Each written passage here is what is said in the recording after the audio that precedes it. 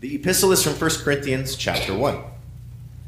Paul, called by the will of God to be an apostle of Christ Jesus, and our brother Sosthenes, to the church of God that is in Corinth, to those sanctified in Christ Jesus, called to be saints, together with all those who in every place call upon the name of our Lord Jesus Christ, both their Lord and ours. Grace to you and peace from God our Father and the Lord Jesus Christ.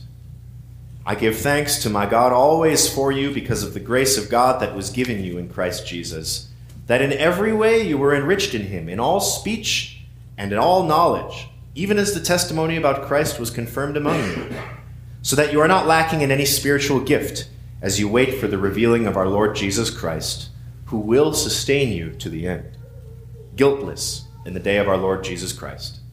God is faithful, by whom you were called into the fellowship of his Son, Jesus Christ, our Lord. This is the word of the Lord. Thanks be to God. In the name of the Father, and of the Son, and of the Holy Spirit. Amen. Last week, in the 2-hour power service that we had, my sermon focused on how our baptism unites us to Christ's life and death and resurrection. The epistle reading from last Sunday was drawn from Romans 6, where St. Paul says we are baptized into Christ. We participate with him in our baptism. And we saw in the gospel lesson that Christ was baptized in order to fulfill all righteousness, that is, to begin the work of the Christ and to provide the pattern that all of our baptisms follow. And I mentioned last week's sermon at the start of this morning's sermon, not because we're going to do that all over again, but from now until the start of Lent, each Sunday is going to connect with the preceding Sundays before it. Specifically, I'm going to be preaching from the epistle lesson for the next several weeks. In other words, we're going to have a sermon series, you could say, on the first 3 chapters of 1 Corinthians. It's not often, not all the time. It's kind of unusual, actually, for any of the lectionary readings to continually march through one of the books of the Bible. Usually they hop around and you have selected passages, but in this case, we have this opportunity to soak in one text for several weeks. And here's how 1 Corinthians 1 through 9, our text for this morning, connects with last week. St. Paul says near the end of today's text, remember, baptism joins us to Christ, right? Paul says at the end of today's text that God has joined us into the fellowship of Christ, or you could say the communion of Christ. This is not something abstract that we experience immediately. And I use that word in a technical sense, as in directly from God to us in a spiritual fashion without anything else to point to. Like, I just feel a ray of God's pleasure on me. He's just brought me into the fellowship of his Son. And I can't really point to anything. It's just, except for this feeling that I have. That's not the way that God does it. God uses means. He connects us. He joins us into the fellowship of his Son, Jesus Christ our Lord, in a mediate, as opposed to immediate way. And the medium that he uses is that awesome word, baptism. The very fact that we dwelt on last week is what St. Paul wants the Corinthians to have in mind at the outset of his letter to them. So we are in a good spot to start 1 Corinthians. We're fresh off thinking about baptism and what that means for us. And so this morning, here's the main point. I want us to receive this truth. If you're a note taker, this is when you click that pen and write this down. Make sure you get this. Just like the Corinthian church, we are not lacking in any spiritual gift while we wait for the revealing of our Lord Jesus Christ to the world. Again, just like them, we're not lacking in any gift. You might think, really? Not lacking in any gift? I feel like I'm lacking in a few. You might think your pastor is lacking in a few gifts. That's fine. The truth is, we are not lacking in any gift, and we're going to see what that means in a second here. We're in the season of Epiphany now. Epiphany means appearance. Sometimes we use the word to mean a revelation. Like, I just had an epiphany, right? It's like insight makes itself known to you. Now I finally understand this thing.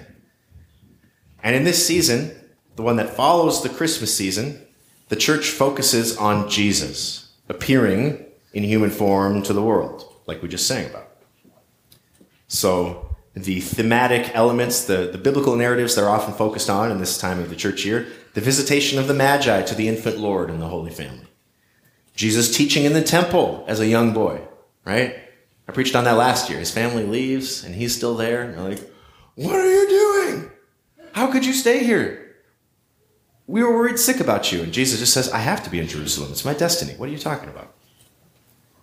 There's also the miracle at the wedding at Cana in Galilee where Jesus turns like some insane quantity, like 160 gallons, I think, or maybe even more, of water into the best wine the world has ever seen.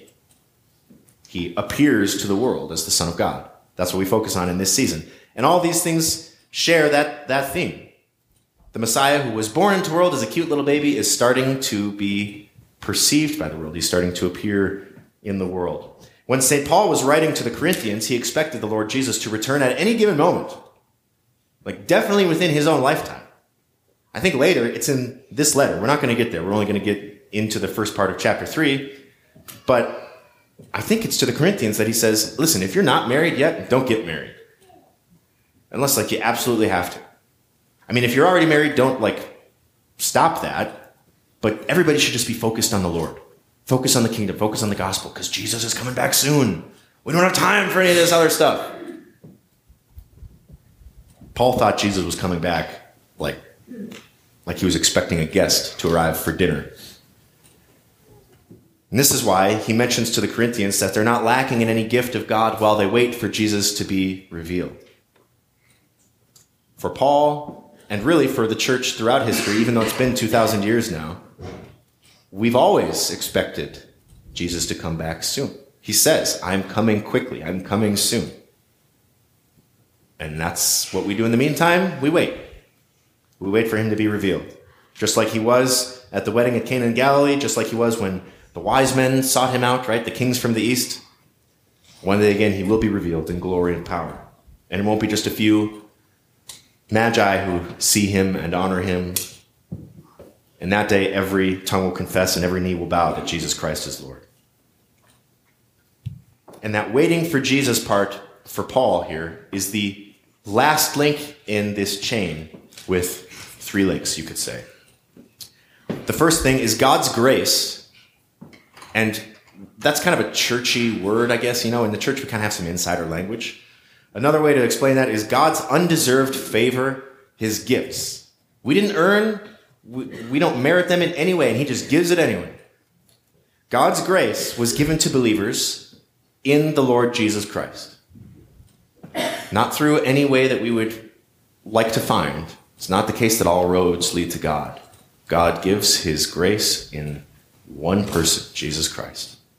And this results for believers in Jesus in this enrichment in all speech and in all knowledge, with the result that believers are not lacking in any gift as we wait. Now, if you're like me, you're completely on board with the first part of that. Okay, yes, God's grace was given to me in the Lord Jesus Christ. And then you start to get to like we're enriched in all speech and enriched in all knowledge. And I got to tell you, there are often times when I feel like I need more knowledge and more speech for the job that I do.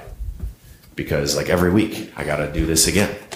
I could always use more speech and all knowledge, God. I feel like I don't have enough. It doesn't mean that all believers in Jesus become theologians or become public speakers about the faith.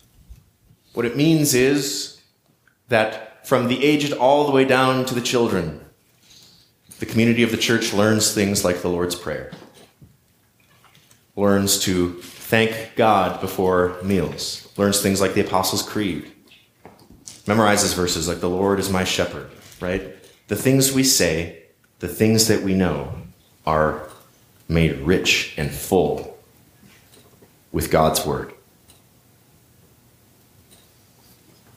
Now, okay, so we're a little bit more on board with that. But the not lacking in any spiritual gift thing, that's where I think we have some issues. We're skeptical about that because it often feels like we could use more grace and more wisdom and more power and love and patience and more love and even more favor from God, because things are not going well right now for us. Maybe.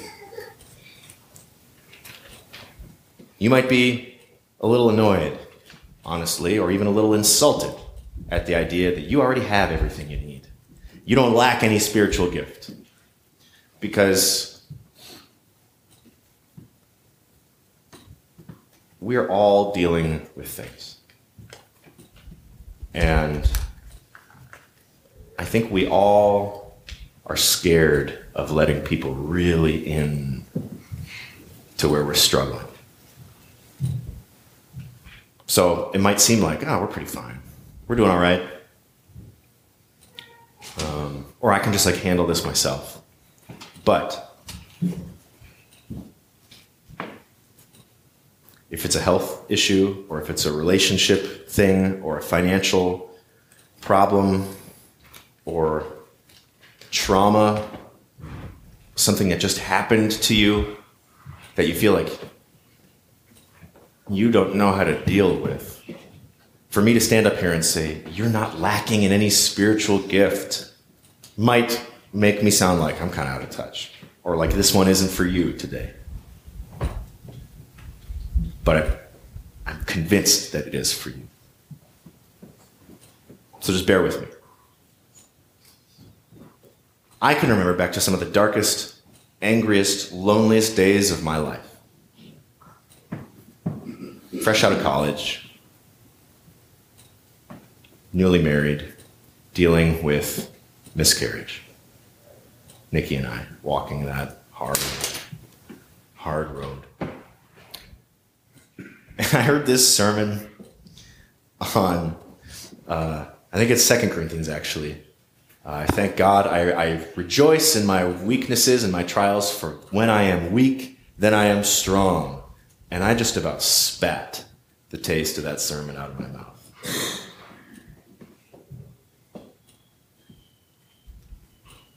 So while we're on that note, if you ever hear me say something like that and it makes you feel sick, that's okay. It's okay to be mad at me. It's okay to be mad at God. What this text from 1 Corinthians doesn't mean is that there's no reason for you to feel like you need more grace or more love or hope, patience, deliverance, or goodness in your life. It doesn't mean you shouldn't feel a lack of any of those things because you've got it all already, so stop being such a baby, stop being such a whiner. That's not it at all. That's not what this is saying. What it is saying is that the grace and the love and the hope and patience and all of that stuff that we feel like we need, that we're seeking, those things aren't kept under a lock and key, unavailable to us. Paul is talking about availability. God has done incredible things, even giving up his own beloved son to death on a cross, the most horrible death that humans have ever devised, to provide the means by which grace is delivered to you. Let me ask you, do you think that God would go to all of the trouble of redeeming us just to then hold back the benefits of that from us? Jesus died for us, wipes our sins away, removes the record of our guilt, and yet now we've got to jump through a series of hoops or complete an obstacle course or make an application in order to receive a good conscience, to receive power and encouragement for our lives, to receive all those things. Or do you think it's the case that God, who so richly gave his own son for us, will continue giving us everything we need as we ask for it and as we need it? Which of those is more likely from a God who loved you so much that he didn't spare his only son for you?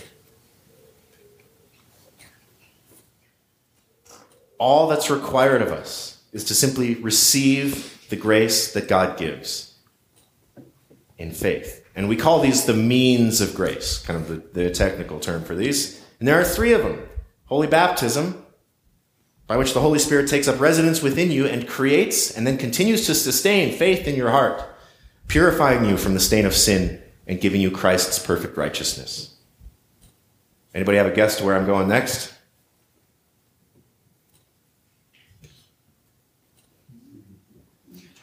Holy Communion, in which our Lord Jesus Christ feeds us his very own body and blood with the bread and the wine for the forgiveness of our sins and the strengthening of our faith. And the third one is the Word of God in every way that we encounter it. In preaching, in prayer, in Sunday school, in adult Bible study, in Wednesday night confirmation, in conversations with a friend or a family member. In those little bits of scripture you might hear like on K-Love or KTIS or whatever Christian radio station you might listen to. The Word of God comes to us in all kinds of ways, and it's not more powerful or somehow more the Word of God when your pastor says it to you. God gives grace upon grace upon grace to us in so many ways. Paul explains it to the Roman church this way: He who did not spare his own son, but gave him up for us all, how will he not also with him graciously give us all things? God is not stingy with his grace for you. So this is starting to reframe you're not lacking in any spiritual gift.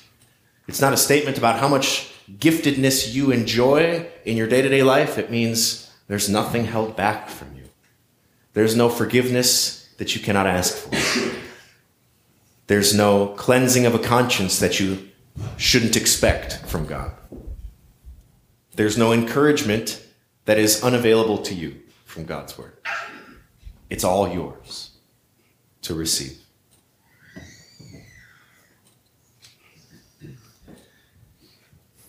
God gives us grace in so many ways, and there are ways that we can depend on in the sense that they're outside of ourselves.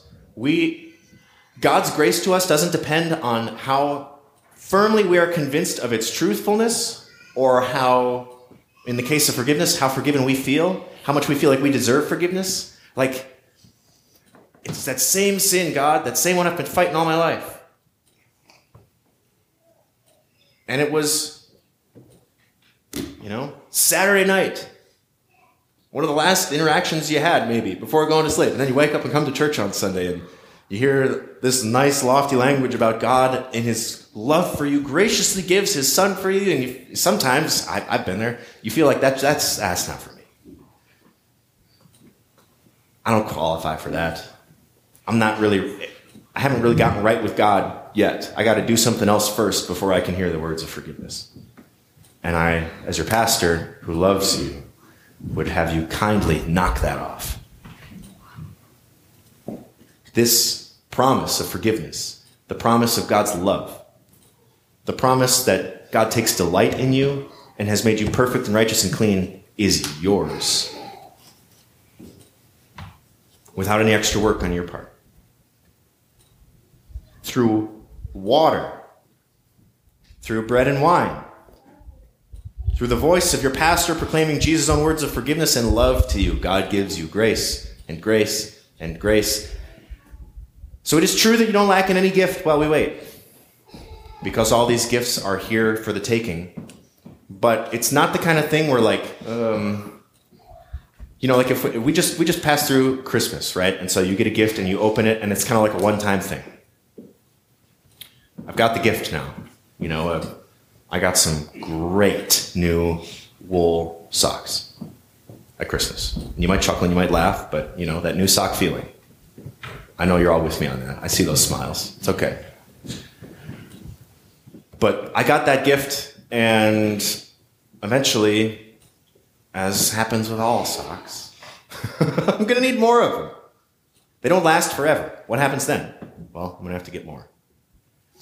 And it's like that with God's grace, except for that happens on a much shorter time scale. Sometimes we need more grace. If this service ends at 11, we're going to need more grace at 11:40. We're going to need more grace at 11:15. You might need more grace now. We always need more grace because we leak and we're weak. And life beats us down. It's a good thing we do this every week because, we need this every week. Life beats us down. Our sins lead us to doubt God's love for us, and Satan would drive us into isolation and shame, like we're the only ones. Everyone else at church is way holier than I am. They've got their life together. I mean, look at them. Look at how those kids sit in the pew. Look at how, whatever it might be, look at how they take notes. Look at how he's attending attentive to the pastor. I'm not looking at anybody in particular because I didn't want to freak you out. I'm looking at the little bulletins hanging on the wall in the lobby.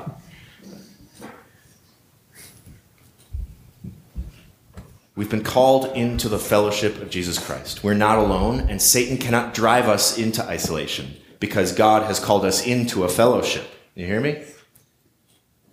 St. Paul wouldn't have a lot of time for the idea that your faith is something just really between you and God. It's this private thing because there's one fellowship. There's one Son, the Lord Jesus Christ, one person who did the work for all of us. And we are all called into that one fellowship, which means you and I are in a fellowship, not only with Christ, but with each other.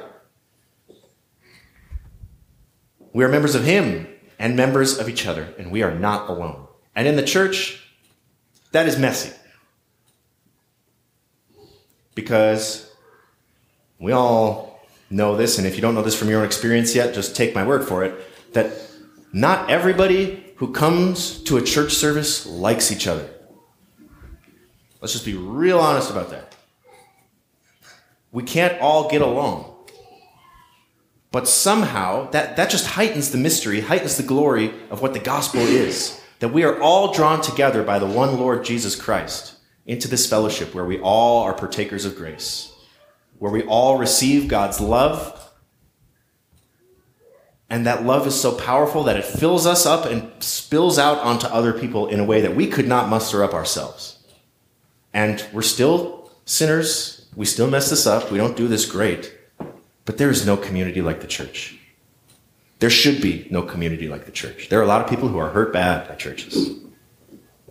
There are a lot of people who are abused by pastors, who are hurt by factions in churches that end up driving people away. And that stuff sucks, to put it mildly. And I pray that our church is delivered from all of that, is kept away from that. Think about that the next time you're praying. Lead us not into temptation, but deliver us from evil. Deliver our church from evil, God.